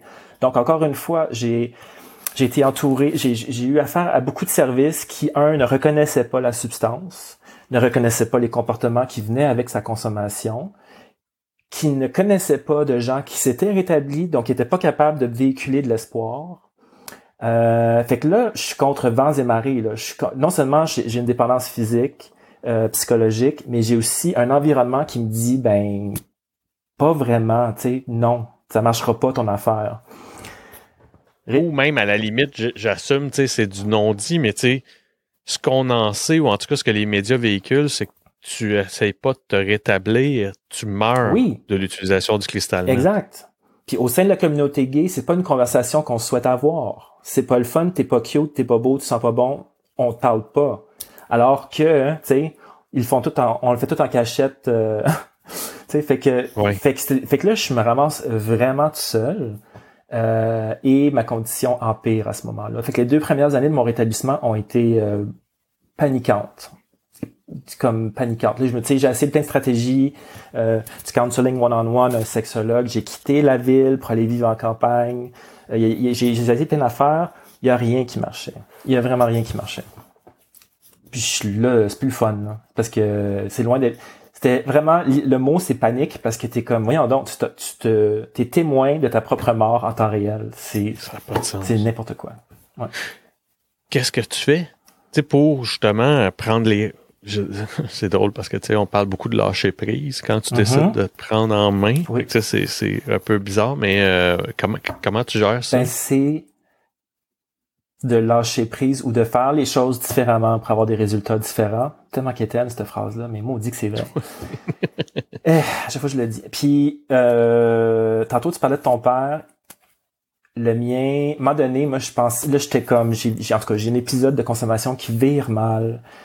J'ai soif, j'ai pas mangé, puis là j'appelle ma sœur parce que je suis supposé être dans une réunion de famille, puis évidemment je me pointe pas, puis je suis comme non seulement je viens pas, mais j'ai peur pour ma vie là, tu sais. Ma sœur c'est peut-être too much, ma mère aussi c'est too much, fait qu'elle dit je t'envoie ton père. Mon père arrive chez nous, puis il s'assied à côté de moi, puis il me dit il va falloir que tu trouves du monde pour t'aider, tu sais, parce que dans le sens où des personnes. Tu sais, comme je veux bien t'aider, mais je peux rien faire pour toi présentement. Puis, ça prend du monde, là. C'est comme, tu sais, trouve ton monde. Puis, il est reparti. Tu sais, moi, je pensais que mon père était pour m'arranger ça, là. Puis, il est reparti. C'était comme, j'ai su plus tard qu'il avait fait ses recherches, lui, puis qu'il avait appelé des pros, puis qu'il s'était renseigné sur jusqu'où il peut donner, puis comment qu'il peut. Mais bon, c'est le coup, mais j'étais... Excellent. Oui, excellent. Tu sais, bravo, papa. En tout cas. Fait que tout ça pour dire que il est parti, puis le lendemain, c'était comme, bon, ben là, mon père peut pas me sauver. Je suis un codépendant, on me sauve, tu sais. Fait que, ou enfin, tu sais, la solution, c'est, enfin, puis là, je suis rentré chez CMA, Cristal Meth Anonyme. Puis là, tu sais, je suis rentré, ces gros mots, là, parce que je suis descendu d'un marche, à moitié d'un marche, j'ai jammé. Là, j'ai fait un U-turn. Je m'en allais partir. Là. Puis là, il y a un membre qui m'a pogné la main puis il a fait « Dude, t'es à moitié rendu, viens-t'en, ça va être correct. » T'sais. Encore à ce jour, je suis ami avec cette personne. Puis, c'est clair. Ouais, oui. Puis chez CMA, donc Crystal Meth Anonyme, qui est la même chose qu'un narcotique anonyme, la même chose qu'un alcoolique anonyme, mais qui s'est créé en parallèle à ces groupes-là parce que la substance, les comportements sont pas les mêmes, les histoires, ça ressemblait pas trop, puis on a besoin de se parler entre nous, hommes gays. Puis quand je dis hommes gays, je parle aussi de trans, bi, queer, bispirituel, là, je veux pas oublier personne. Mais il y a des enjeux qui sont spécifiques à cette communauté-là, qui étaient souvent pas discutés ou exclus dans d'autres groupes. Fait que c'était comme CMA est né à cause un peu de ça. Et pour la première fois en plusieurs années, je trouve des gens qui me ressemblent, à qui j'ai pas besoin de m'expliquer, mais à qui je peux me raconter, où je suis accepté, respecté, accueilli. Donc, je trouve de l'espoir. C'est la première fois là, en 3-4 ans là, de tentatives erronées où je trouve enfin des gens devant moi qui sont vivants, qui ont du temps de rétablissement. Là, je fais comme... Et okay. un de mes principaux cochambreurs qui est devenu un bon ami était gay à la maison Jean-Lapointe. Et pendant la première année et demie, 2 ans, là, quand j'habitais Montréal, j'ai participé, partagé, j'ai été souvent à des meetings gays qui sont dans le village principalement, en tout cas à Montréal. Et ce que tu dis est vrai. C'est-à-dire que j'étais challengé de m'identifier et de me retrouver dans certains de vos défis, puis dans certains de ce que vous viviez, de certaines choses que vous viviez. Puis c'était pas par manque d'empathie, c'était pas par du tout. C'est simplement que, justement, autant empathique je pouvais être à ce que j'entendais, que je trouvais d'une tristesse ou enrageant, ou ça me mettait en tabarnak, autant je sortais de là puis je disais, j'espère que j'ai pas pris la place de quelqu'un qui mériterait d'y être puis qui en retirerait beaucoup plus profit que moi je peux en tirer ce soir, parce que clairement, c'est ça, je pense que ça aussi, il faut pas virer fou avec ça, là, c'est-à-dire que je pense que tu es capable de faire certains meetings où est-ce que juste le principe d'être avec du monde, des fois, c'est même pas... je vais avoir fait du meeting de CA où est-ce que, moi, la cocaïne, mais juste le fait de me retrouver avec des gens qui essaient de sauver leur peau puis qui travaillent à sauver leur peau, ça me suffit pour faire, bon, ça vient de recharger mes batteries puis je peux continuer. Mais définitivement que, plus on niche cette aide-là, plus elle est bénéfique pour les gens qui vont trouver justement leur case là-dedans. Mais c'est qu'avant de tomber dans les solutions, faut être capable de pouvoir s'identifier, d'être authentique, d'être honnête avec la réalité que l'on vit. Et puis, si on se sent pas en sécurité dans tel groupe, ben c'est à nous de trouver le bon groupe jusqu'à temps qu'on se sente safe, qu'on puisse être honnête. S'ouvrir. Puis là, à partir de là, peu importe quelle substance puis quel groupe, c'est toujours la même méthode, c'est les mêmes outils, et ils sont universels pour n'importe quelle dépendance. Fait que tu sais, je me suis retrouvé, puis d'ailleurs à l'époque, je faisais CMA, puis j'étais comme bon, mais moi je suis ici pour le Cristal Net alors que j'étais barman et que je buvais comme un trou. Puis là mon parrain à l'époque, Alain il était comme OK, on va aller faire du AA sur l'heure du midi. Alors fait que là le midi, j'allais au AA et le soir, j'allais vendre de l'alcool à du monde. Ça, c'était mon début de rétablissement. C'était un peu tout croche, mais quand même, tu sais. Puis chez les AA, je dois dire, puis c'est les midi à Jean-Lapointe. Parce que eux, c'est des membres, là, ça fait longtemps qu'ils sont là, puis je veux dire, c'est rodé, et le message que j'entendais là était un message, tu sais, je broyais ma vie, j'étais assis en arrière parce que j'étais comme, j'avais besoin d'entendre ces choses-là, j'avais jamais entendu ces choses-là, puis je savais que c'était les bonnes choses pour moi. Alors qu'on parlait d'alcool, mais je comprenais, là, qu'il y avait plein de messages, là, qui me mettait de la lumière dans ma journée. C'est les piliers du temple de la genèse de tous les autres groupes. Oui, ben oui. Tu comprends? Fait que t'as des membres qui ont 50, 60 ans, 65 ans d'abstinence d'alcool. Oui. Puis il y a des lignées. Ma marraine, c'est un membre AA, ainsi que... Fait que moi, je viens d'une lignée AA. Puis d'ailleurs, chez CMA, c'est notre problème. C'est que c'est un jeune groupe à Montréal, mais c'est une jeune fraternité aussi. Et la substance étant ce qu'elle est, il y a beaucoup de portes tournantes. Les membres qui ont du temps sont pas évidents à trouver. Il y en a, mais je veux dire, alors que chez AA, tu sais, si tu cherches un membre qui a du temps, pas de problème, on va te le trouver. Ouais. C'est volatile. Tu sais, ce que tu me décris là de CMA, c'est volatile. Tu sais, pense-y, chez AA, chez NA, les gars avec les gars, les filles avec les filles. Nous autres, chez CMA, c'est les gars avec les gars. Juste là, là, il y a des enjeux qui sont propres à CMA ou aux gens qui consomment du cristal parce qu'il faut qu'on réapprenne, en tant que gars gay, à pas se traiter comme des objets, puis à s'aimer en tant que des frères, en tant qu'amis. Mais on est brainwashé au cul dans cette communauté-là, nous autres. Fait que, tu sais, il y a comme tous ces enjeux, il y a plein d'autres affaires qui sont pas évidents. Tu sais, comme moi j'ai une marraine, c'est pas pour rien, là. Je veux pas avoir un parrain pour l'instant. Je suis toujours dans un rapport de charme avec tout le monde. Fait que tu sais. Mais c'est que tu veux pas trouver ton parrain cute. Ben oui. Voilà. Tu comprends? Tu veux pas avoir une relation. Ou à l'inverse, là. Oui, exactement. Ben non, exactement. Non. Puis je te dis ça parce que même comme membre d'association anonyme, j'avais un choix en trouvant mon parrain qui était soit un choix d'une relation fraternelle ou paternelle avec mon parrain. C'est pas pareil. Puis ben non. Puis tu sais, quand j'ai fait... parce que j'avais un premier parrain qui était aussi une figure paternelle, j'aimais pas la direction dans laquelle il m'amenait. Je suis quelqu'un qui veut avoir le droit de parler, d'échanger, de défier, de challenger. J'étais avec quelqu'un qui me dirigeait plus, tu sais, qui c'était plus du guidance, là, tu sais, proprement dit. Puis moi, ça m'énervait parce que je voulais avoir le droit d'en parler, tu sais. Pas que j'avais pas le droit, mais je sentais que c'était plus rigide. Et donc, puis pas dans le but de manipuler, là, tu sais, je voulais quelqu'un qui était assez allumé aussi pour comprendre que, tu sais, je disais pas ça pour essayer de le twister ou de le manipuler, c'était pas ça pantoute. Puis de me faire caller out si jamais il sentait que j'étais en train d'essayer d'en passer une vite ou de le crosser, bon, tu sais.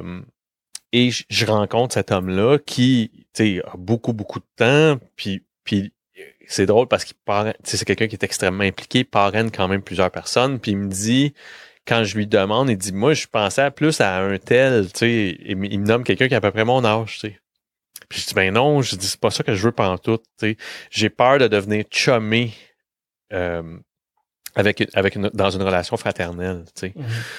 Puis en plus du fait que, je sais pas, il y avait quelque chose que j'avais vite identifié que ça me prenait comme une espèce de doyen, tu sais, quelqu'un qui faisait figure de sage, tu sais, dans ma vie, puis c'était certainement pas quelqu'un qui avait mon âge qui pouvait faire ça. On dirait que ça même s'il y avait peut-être forcément beaucoup de ces gens-là à ce moment-là avaient plus de temps que moi d'abstinence, ça fonctionnait pas, tu sais, ça avait pas le même effet. Fait que je comprends exactement ce que tu dis quand faut que tu sois prudent dans la pureté ou la stérilité de la relation. De l'intention derrière ça. Absolument, ouais. Absolument. Puis surtout moi, en tant que dépendant affectif, je me rétablis souvent pour faire plaisir aux gens ou pour avoir l'air du bon petit gars, puis pour pas avoir de défauts, puis alors que le rétablissement, c'est messy, il y a des détours, il y a des embûches, tu tombes à terre, faut que tu te relèves. C'est essoufflant. C'est essoufflant. Fait qu'on est loin de... Puis d'ailleurs, la raison pour laquelle ça a vraiment bien marché avec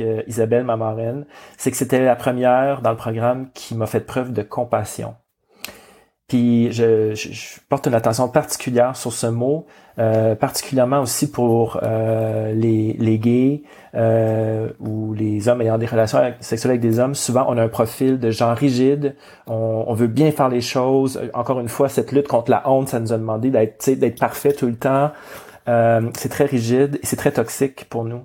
On se laisse pas de place à s'accepter avec bienveillance. On se laisse très peu de place à accepter ou à reconnaître ce qui se passe, qui est pas toujours cute. Puis il y a quelqu'un qui l'a fait pour moi, qui m'a fait de la place pour ça, puis qui m'a montré c'était quoi de la compassion. Puis là, j'étais comme, OK. Puis encore récemment, là, je veux dire, ça fait un bout que je la connais, puis elle était comme, il y a quelque chose qui te gosse, puis tu peux-tu identifier pour qu'est-ce que ton cerveau il veut quand cette personne-là te gosse, puis je l'ai identifié, puis elle dit, t'es capable d'avoir la compassion pour ce genre de contrôle-là? Puis j'étais comme, oui, merci de me le rappeler, je l'aurais jamais fait tout seul.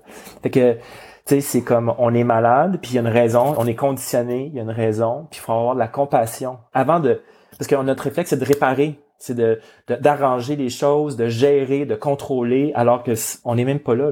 Il y a un petit gars blessé en dessous de ça. Puis... Oui, puis je pense aussi qu'il faut comprendre que, tu sais, la communauté LGBTQ+, oui. là, tu sais, at large, a été obligée, probablement par souci d'acceptation, de mettre énormément de couches de vernis. Totalement. Tu sais, c'est un vernis qui, on dirait, personne ne se permet de laisser craquer. T'sais. Faudrait c'est drôle, hein, parce pas que être parfait en tant que personne gay pour fitter chez Straight, surtout pas. T'sais. Non, puis tu sais, je regardais, mettons, Queer Eye, qui était revenu à Netflix, là, tu sais. Puis quand, tu sais, ils rencontraient, mettons, des homosexuels dans les invités qu'ils avaient, tu sais, c'était des gens là, qui, soudainement, faisaient preuve de vulnérabilité, mais on dirait que ça faisait un lifetime qu'ils n'avaient jamais fait. C'était la première émission qui a réussi, en fait, à mettre ça en lumière. J'ai littéralement. braillé ma vie, by the way. Mais Là, oui. moi, à peu près toutes les crises de C'est des show. thèmes Là, moi, cette universels. équipe-là... Ça fait du bien d'avoir quelqu'un de vulnérable en face de nous. Et pourtant, on Ben nous oui. l'empêche. Mais je veux dire, c'est comme ça qu'on communique entre humains. C'est entre la vulnérabilité, c'est en étant honnête, c'est en riant. Quand tu ris, t'es vulnérable. Tu sais, mais... Mais ce que je veux dire aussi, c'est que, tu sais, autant... Tu sais, je pense que c'est un pas incroyable pour des Américains de voir ces gens-là débarquer en Arkansas, se rencontrer, tu sais, un fermier. Tu sais, c'était fou, là. Tu sais, ça, pour ça, c'était très touchant. Ouais. Mais au-delà de ça, je voyais quand ils rencontraient des gens qui soit étaient récemment... étaient sortis du placard récemment ou, tu sais, essayaient de s'affirmer. Le désarroi, la vulnérabilité de ces gens-là, je me dis, mais c'est incroyable. Tu sais, c'est des jeunes, soit de jeunes adultes ou quand même des adultes, tu sais, de 30 ans qui, tu sais, c'est tough. Toi, tu parles de Queer Eye. Excuse-moi, moi, je parlais à Queer as Folk, qui est une émission qui est... mais j'ai pas vu Queer as Folk. Queer Eye aussi font un excellent travail. Puis d'ailleurs, dans cette même lignée-là, j'aimerais noter le travail de Bob, de Drag Queen, et Shangela, et c'est qui dans l'autre? C'est 3 drag queens qui sont dans une émission qui s'appelle This Is Us, qui vont dans le Bible Belt des États-Unis et qui font un show de drag avec des membres de la communauté LGBTQ+, pour justement ramener un peu la communauté sur le plancher des vaches, puis aussi permettre à cette personne-là de prendre sa place dans la communauté. Hey, là, tu dis broyer ta vie, là, c'est de toute beauté. Ça n'a rien à voir, là, avec... C'est de la drague, mais c'est pas une émission de drague, c'est vraiment une émission sur le cheminement des gens, puis sur comment la communauté peut aider une personne à s'émanciper. C'était puis pour pas nommer justement récemment le show de drague canadien, où est-ce que tu sais quand les moments où est-ce qu'ils se préparent puis ils se maquillent puis ils se mettent à parler de ce par où ils sont passés puis ce qu'ils sont. Tu t'écoutes ça, tu te dis mais ça se peut pas, Chris, on est en 2020. Qu'est-ce qui se passe? Tu qu'est-ce que j'entends? Fait que non, c'est ça. Tout ça pour dire que compassion, vulnérabilité. Exactement. Oui, puis au-delà de l'ouverture d'esprit puis de l'empathie, avec tout ça, là, même si on en a autant qu'on voudrait comme hétérosexuel, on peut pas comprendre des choses il y a des choses là-dedans qu'on peut pas comprendre. Puis il faut trouver le moyen d'attacher ça ensemble. Quand je dis attacher ensemble, c'est que comme je dis, tu parlais de compassion, je pense à l'empathie, je pense à l'ouverture d'esprit, d'entendre puis de réaliser que c'est encore vrai, puis que il y a des expériences que autant dans l'écoute que dans « Ah oui, moi aussi », tu comprends? Le MeToo, tu le recevras pas. Oui. C'est ça. Oui. C'est 2 chemins différents, puis ils sont aussi importants un que l'autre. Oui. Fait que, effectivement, puis je veux dire, le straight peut poser des questions. Puis accueillir la réalité de l'autre sans jugement. Ça, c'est un effort qui peut être fait. Ça, c'est une chose. Et de notre côté, nous, la communauté, on a à avoir des conversations difficiles entre nous pour être capable, par la suite, de les avoir avec n'importe qui d'autre. Absolument. Donc, ça, tu sais, nous autres aussi, on a une part de responsabilité là-dedans où il y a un travail à faire. Il faut qu'on soit capable, ne serait-ce que d'être enclin à la compassion et à la bienveillance envers soi-même. En premier, tu sais. Absolument. Puis moi, il a fallu qu'on me l'apprenne. C'est quelqu'un en rétablissement qui me l'a appris. Et c'est pour ça que je pense aussi que c'est un pendule. Tu comprends? Mon père a des souvenirs du village. Tu sais, mon père a 71 ans. Mon père a des souvenirs du village où il devait courir la rue Sainte-Catherine parce que c'était agressif envers lui. Ah oui.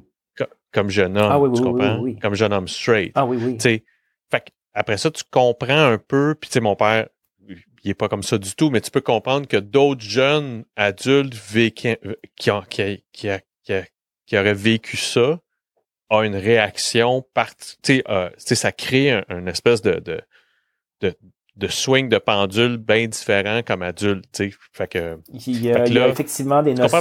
Oui.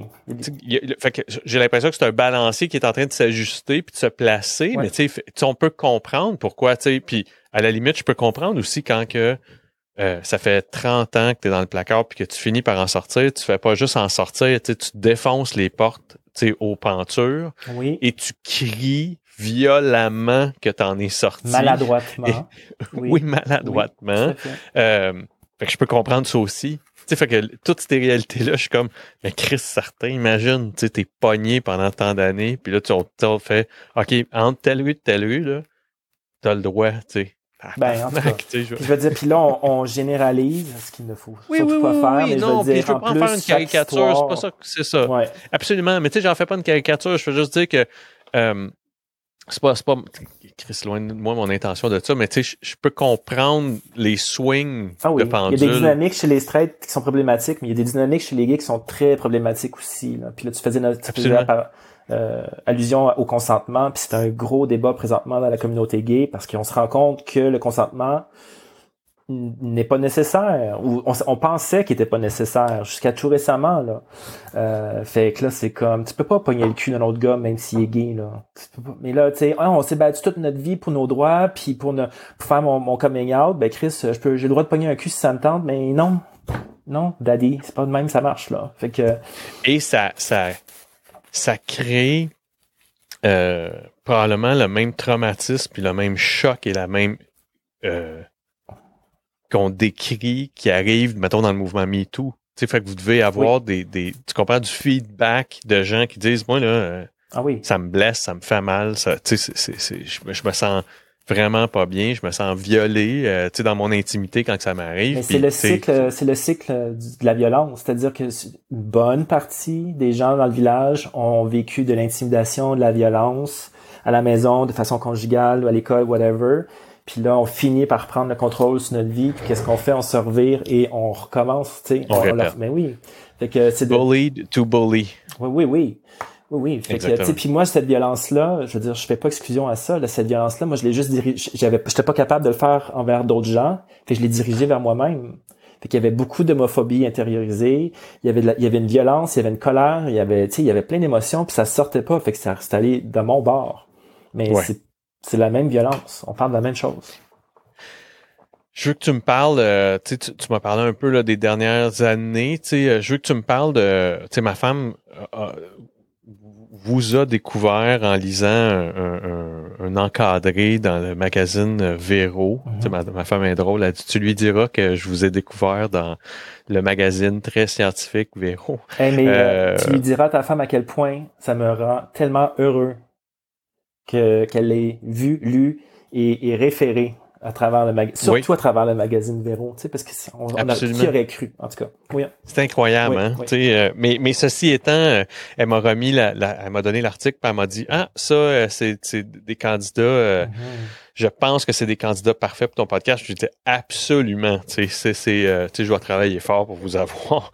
Parle-moi de ça. Parle-moi de Ça prend un village. Parle-moi de d'où ça vient, comment c'est né, puis qu'est-ce que vous êtes donné comme mission. D'abord, je tiens à dire qu'on est deux là-dedans pour l'instant. C'est-à-dire on est plusieurs, mais les cofondateurs, c'est moi et Jean-Sébastien Rousseau.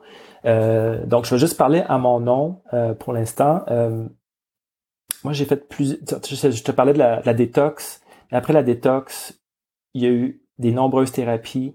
Il y a eu d'autres centres de rétablissement, d'autres centres de réadaptation, à travers lesquels, à 80%, j'ai eu des soins inadéquats et mésadaptés.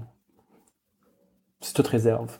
C'est systémique. Donc, je suis pas en train de blâmer une place plus que l'autre. C'est juste que fallait que je réexplique aux gens c'était quoi la substance, fallait que je fasse un autre coming out. J'avais beaucoup de travail à faire pour revenir au même niveau qu'un gars straight qui rentrait en même temps que moi. Puis là, je te parle pas de quand moi je rentrais dans une place où est-ce qu'il y a juste des gars straight, fait que là je revis mon traumatisme du secondaire. En tout cas, regarde, c'était sans fin. Puis en plus, là, la substance, elle est pas reconnue comme telle, on la comprend mal, on comprend. Fait que là, au lieu de me rétablir, on me pose des questions pour que je leur explique. Ça faisait aucun sens. Comment te rétablir? Ouais. Puis là, moi, j'ai vécu ça, mais après ça, une couple d'années, je me suis rendu compte que le monde qui sortait de thérapie me racontait les mêmes histoires. J'étais comme, là, faut que ça cesse. Parce que non seulement, quand tu reçois des mauvais traitements, tu t'es pas rétabli, mais tu rechutes. Parce que t'étais retourné il y a quelqu'un qui t'a retourné dans le placard. Il y a quelqu'un qui t'a refait revivre ta honte d'être gay. C'est comme, voyons donc, fait que le monde, ça rechutait. J'étais comme, OK, là, fait que là, j'ai accumulé un peu de temps de sobriété. Puis j'ai des antécédents de gestionnaire puis de chargé de projet, fait que j'étais comme là, faut qu'on fasse des choses doucement mais tranquillement. Puis Jean-Seb, lui, c'est un gars de com aussi. Fait que là, on a des choses à dire. Il y a une conférence à Montréal qui s'appelle Smash, qui est en fait, c'est pas conférence, c'est un sommet francophone sur la santé des hommes gays qui a lieu à Montréal au mois de mars à tous les années. Puis on a présenté vraiment de façon candide, de façon genre maladroite, nos histoires. Donc c'est un peu finalement ce qu'on fait dans un meeting. Tu sais, on se présente nos histoires. Puis mais là, on n'est plus dans un cadre anonyme. Fait que là, donc voici en toute honnêteté, notre histoire, puis aussi ce qui n'a pas marché, puis ce qu'on aimerait qu'on aille. C'est les choses dont on a besoin pour se rétablir, nous, hommes gays. Et la réaction a été comme super bien reçue. On a eu un standing ovation, puis là, on parle d'une conférence, pas scientifique, mais comme académique, fait que j'étais comme... On était comme un peu surpris, on était comme OK, parce que notre niveau de langage était différent, évidemment, on parlait au je. Tu sais, c'est que c'était habité, puis on n'est pas dans les chiffres puis dans les PowerPoint, là, on est comme dans la vraie vie, là. Puis on est aussi dans l'urgence. Le monde vont pas bien, puis on n'a pas les structures en place pour prendre soin d'eux. Donc, de fil en aiguille, dans l'année qui a suivi, en fait, en temps de pandémie, hein, quand même, on s'est parti en business. Bien sûr, oui. On a commencé à peaufiner notre langage. Puis il y a du monde qui nous a entendus dans la communauté qui ont fait pogne un peu d'argent puis fait des affaires avec là, tu sais comme puis on a fait des vidéos où est-ce que là on a collaboré avec d'autres personnes qui ont aussi raconté leurs histoires en lien avec le CrystalMeth. Dans l'idée en fait de rendre cette conversation publique, je veux avoir cette conversation-là avec ta blonde. Tu sais, je veux avoir cette conversation avec mon père, avec quelqu'un dans une autre province, avec on veut sortir cette conversation-là qui a lieu souvent dans le fond d'un sauna ou dans le bureau d'une infirmière. Mais là, faut qu'on en parle plus. Tu sais, c'est pour ça que je suis ici aujourd'hui. Parce que si nous, en tant que communauté, on n'est pas capable de verbaliser ce dont on a besoin, bon, on ne pourra pas le demander, fait qu'on ne pourra pas le créer. Fait que, tu sais, il faut commencer quelque part à un moment donné. Fait que l'exercice cette année, c'était d'avoir ça. Puis là, ça se trouve que Jean-Seb, il travaillait dans une boîte de com avant. Fait qu'il y a une madame, Valérie, on la salue, qui nous a offert une campagne de relations publiques pour ce projet-là. Nous, on a parti de notre Facebook, notre site web, mais là, d'un coup, il y a quelqu'un qui nous a ramassé puis qui a fait un push. Fait qu'on a eu une belle couverture médiatique en début d'année 2021. C'est vraiment cool, ça. Vraiment cool. Tu sais, quand tu dis... Et donc, oui. Comment, tu sais, parce que là, tu me dis, on veut démocratiser, on veut sortir cette voie-là de presque d'un enclos, même géographique à la limite, là, tu sais. Comment vous allez faire ça? Tu sais, quelles sont de quelle façon vous voulez, tu sais, concrètement, tu sais, parce qu'il y a les vidéos, donc, tu sais, puis tous les endroits, pour les gens, pour toi qui écoutes, là, tous les endroits qu'Alex me parle, tu sais, la page Facebook, le site web, tous ces liens-là vont se trouver dans la description de l'épisode. Fait que tu sais, t'as juste à finir d'écouter ce qu'on est en train de jaser. Prends ton temps. Ça prend un village.com. On va pas chercher un papier et un crayon. Ça prend un village.com. Ouais. Exactement. Puis on mettra tous les liens dans la description de l'épisode. Mais comment, tu sais, il y a ces vidéos-là. Avez-vous un plan de, tu sais, je pense même à un plan de com, mettons, pour les centres de thérapie. Tu sais, moi, je viens de la maison Jean Lapointe. Clairement, c'est pas granulaire au niveau de l'aide, à moins que ce soit... mais on sait que, je sais pas, moi je dis n'importe quoi, mais on sait que le sevrage de l'intraveineux, c'est plus rough. Mais on va le mettre dans la chambre. Je pense qu'il y avait une chambre imperméable là, qui pouvait laver à hausse. Là. Fait que tu sais, il savait que si le gars était malade, il pouvait le mettre là-dedans puis il était correct. Puis sinon, il l'envoie à Saint-Michel, je pense, pour les cas de désintox plus sévères. Là, tu sais. C'est ça. Tu vois, rien de tout ça existe pour le CrystalMeth, présentement. Il n'y a pas de soins spécifiques ou adaptés présentement pour quelqu'un qui est en sevrage de cristal. Fait qu'il se ramasse dans une détox dans des services qui comme tu sais one size fits all. Puis improvisé. Bon écoute, c'est ça qu'on a, tu sais je cracherai pas dessus, mais ça marche pas. Puis même que j'oserais dire même que ça empire la situation parce que enfin, ça donne rien comme résultat puis que le monde rechute. Pour répondre à ta question, le endgame, là, rendons-nous tout de suite, là, pour moi, ce serait qu'on crée un centre de rétablissement pour la population LGBTQ ou LGBTQ, dépendamment là, de qu'est-ce qu'on a comme sous. Fait qu'il y a des espaces, puis tu sais, je veux dire, bon, moi je le vois comme étant, là, le projet s'appelle Maison Village, puis c'est vraiment comme un centre de rétablissement pour cette communauté-là. Mais avant, tu sais, ça serait comme l'idéal. Du jour au lendemain, j'étais millionnaire, c'est ça que j'ouvrirais. Mais entre-temps, là, on a présentement la conversation de façon publique. On a l'attention des cliniques. On a l'attention aussi, parce que là, tout le monde qui donne des services, là, ils savent qu'on les check. Là, le monde qui consomme puis qui se rétablisse, il les check. Puis on est à on ces médias. Fait que checkez-vous les boys, là, parce que là, on va mettre de l'avant des gens qui font des bons services. Puis ceux qui échappent des balles, on va aussi en parler. Fait que déjà là, on vient de... Il y a un nouveau là, check guard qui s'est placé. On veut et on collabore déjà, en fait, pour avoir des corridors de service auprès des gens qui font des belles choses. On aimerait participer aussi à des programmes de formation auprès des infirmiers, des travailleurs sociaux, des docteurs qui veulent en savoir plus sur le sujet pour pouvoir juste les mettre à norme.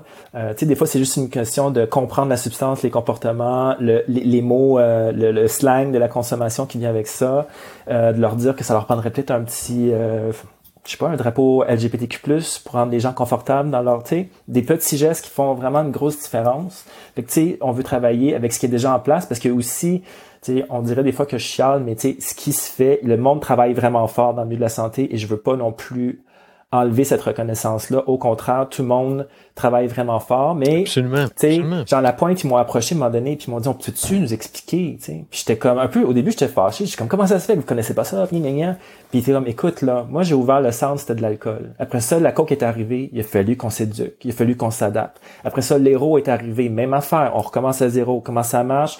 On parle à du monde, on s'éduque, on adapte les services. On est rendu là avec le Crystal Met. At large, dans la ville, dans la province, dans le pays. Il y a des gens au BC, il y a des gens au UK qui font vraiment déjà du beau boulot. Donc déjà, moi j'ai des modèles duquel m'inspirer. Puis on est encore une fois là, c'est comme le gars passionné qui parle. L'idée c'est de rester en service à la communauté, de rester en service en tout temps. Donc comment on peut contribuer, comment qu'on peut aider, comment qu'on peut juste participer finalement à ce qui se passe déjà, à ce qui est déjà en cours. Et j'assume aussi même à terme avoir une espèce de guidebook, une espèce de manuscrit de ce que ça représente. Je sais pas si tu comprends, pas sans tomber là, dans le gros livre. Là. Je pense que les blocs de la fondation n'ont pas à être déplacés, mais ne serait-ce que justement à travers la thérapie typique, quelles sont les particularités à être attentif, là? Tu me poses la question? Oui. La question étant, ben écoute, on a des réalités sexuelles qui sont pas banales en tant que consommateur de Crystal Met dans la communauté gay. Donc, il y a une promiscuité, il y a une compulsion sexuelle, et il y a... Fait que là, juste ça, souvent, dans un centre de thérapie judéo-chrétienne catholique, là, ça, on jam, là. Fait que là, où on t'isole, ou tu sais, fait que là, où on comprend pas. Fait que, tu sais, juste ça, faut être capable de composer avec des comportements qui sont différents des nôtres, voire étrangers, sans les juger, en les accueillant. Aussi, avoir les connaissances de base. Donc, de connaître les mots associés à la consommation. T'sais. On a il y a plein de, tu sais, le méthadone pour l'héroïne. Bon, ben, il y a comme d'autres termes, là, qui s'appliquent aussi à la consommation. Il y a un vocabulaire. Le vocabulaire. Les enjeux gays. Donc, la consommation, souvent, c'est 15% du problème. C'est les comportements et les traumatismes qui sont en dessous de ça, qui sont propres, soit à la communauté gay ou à la personne.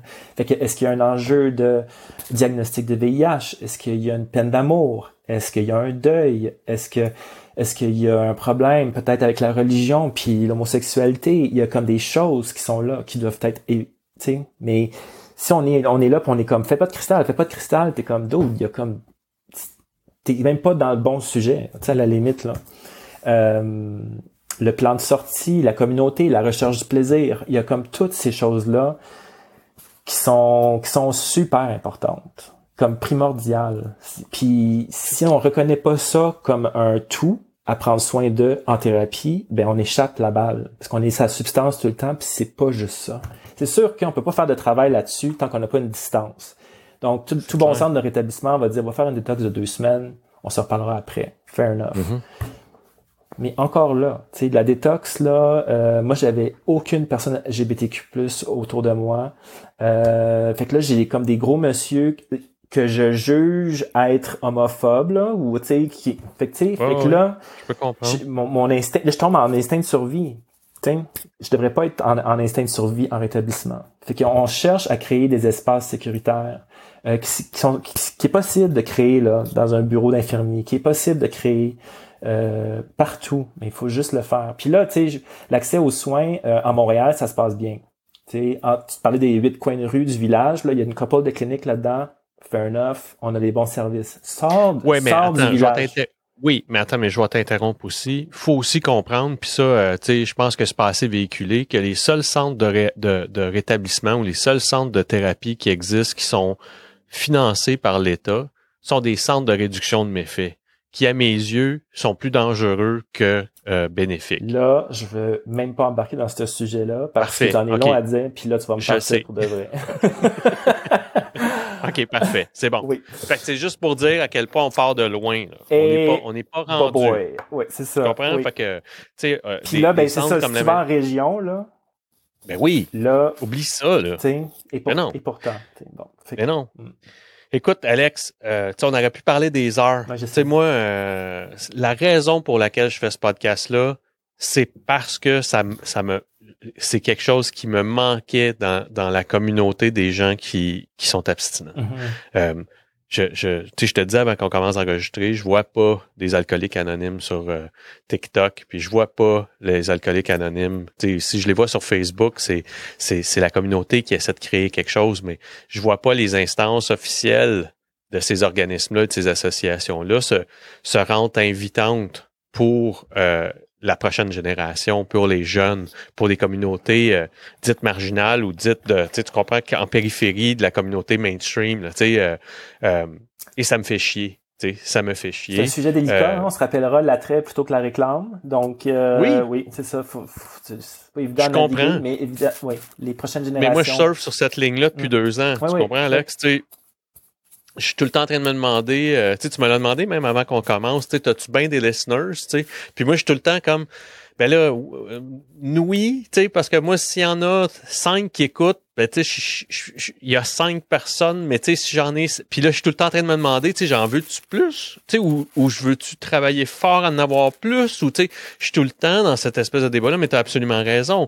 Après ça, l'attrait plutôt que la réclame, ça veut aussi dire que par où on va se rendre attrayant pour les jeunes. Les jeunes n'ouvriront pas les annonces classées du Journal de Montréal pour voir l'annonce d'Alcooliques Anonymes. Alex, tu fais exactement ce qu'il faut faire. Tu produis du contenu original. Ça a une valeur inégalable et tu la diffuses.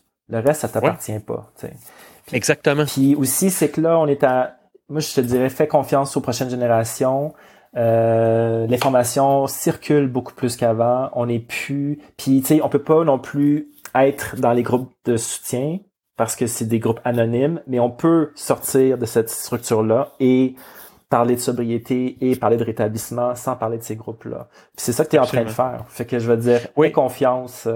TikTok s'en vient aussi. Là. Je suis sûr qu'il va en avoir. Ça s'en vient. Je vais probablement pogner la twist avec TikTok. Ouais. Puis je tiens aussi à dire que les premiers épisodes, puis j'ai arrêté de le dire à un moment donné, mais je prenais soin de lire un espèce de paragraphe que je m'étais créé pour vraiment m'afficher comme m'excluant d'une association quelconque à quelque association anonyme que ce soit, même si forcément il y a un vocabulaire qui vient de là. Je viens de ces endroits-là, donc forcément. Mais je tenais à m'en dissocier, comme je fais extrêmement attention au côté monnayable de la chose, parce que j'aurais un malaise de t'interrompre, Alex, pour dire, t'as-tu déjà essayé les matelas, telle affaire, ça serait non seulement malaisant, mais je ne saurais pas quoi faire avec ça. Fait que j'ai un Patreon, mais que je parle jamais, qui est comme un peu là, stand-by en me disant, si à un moment donné, il y a des gens qui font comme par pour n'importe quelle raison, là, par reconnaissance du travail que je fais, je vais te mettre 1 pièce par mois ou 5 pièces par mois ou 2 pièces par mois, puis ça sera ça. Mais ma relation avec le médium, c'est un comme tu dis, c'est je crée le contenu, puis après ça, c'est plus à moi. Et c'est d'ailleurs pour ça que le format des épisodes, on en a parlé, mais le format de l'épisode, c'est que le nom de mon invité, le prénom de mon invité. J'ai pas voulu surfer sur la vague des gens plus connus qui sont assis avec moi. J'ai pas voulu surfer sur la vague de j'aimerais, j'aspire à un jour à ce que Cold Turkey soit un collaborateur ou ambassadeur de, par exemple, les boissons typiques que je trouve brillantes, que ce soit aussi le défi 28 jours, que je trouve que il faut être prudent avec le défi 28 jours, mais je pense que c'est une belle façon de faire connaître, mais il faut aussi se mandater ou se donner le devoir d'expliquer qu'il y a des gens qui arrêtent pour être fancy, puis il y a des gens qui arrêtent pour sauver leur vie, puis je pense que, on a aussi un devoir de faire ça. Mais c'est ça, puis j'ai du fun à le faire, fait que moi, tant qu'à moi, Moi, je suis full enligné sur Ça prend un village, dans le sens où mes valeurs correspondent au travail puis à ma vie. Fait que tout est comme enligné, fait que quand ce sentiment-là a lieu, je me dis in sync, aligned, à la grâce de Dieu, c'est comme je m'en fais pas trop. En autant que c'est malade ce que vous faites, vraiment. J'encourage tout le monde, même si vous êtes impacté de près ou même pas du tout par aller voir ce qu'ils font, aller lire, aller écouter ce qu'ils font. Je pense que la plus grande émotion à avoir, c'est de l'empathie et de la compassion pour les autres. Moi, là, ça va toujours rester... ce de quoi je suis ignorant, c'est une phobie pour moi. Je veux savoir que je me fasse une opinion, c'est sain, mais je veux savoir, je veux voir, je veux connaître. J'ai pas fini ça, cette espèce de mandat-là que je me suis donné. J'ai parlé à des gens qui sont abstinents grâce aux percussions des Premières Nations, puis j'ai trouvé ça fascinant et merveilleux. Que vous aperceviez que vous aviez une meilleure chance à sauver la vie de gens qui appartiennent à la communauté gay et qui consomment une substance en particulier. Pour moi, c'est extraordinaire de voir ça. Puis je vous lève mon chapeau. C'est beaucoup d'ouvrage, mais ça peut que n'en valoir la peine. Puis je te remercie, Alex, de ton ouverture. Je te remercie d'avoir ouvert le livre de ta vie sur ce podcast. Et puis, je vais vous souhaiter grand succès à ça.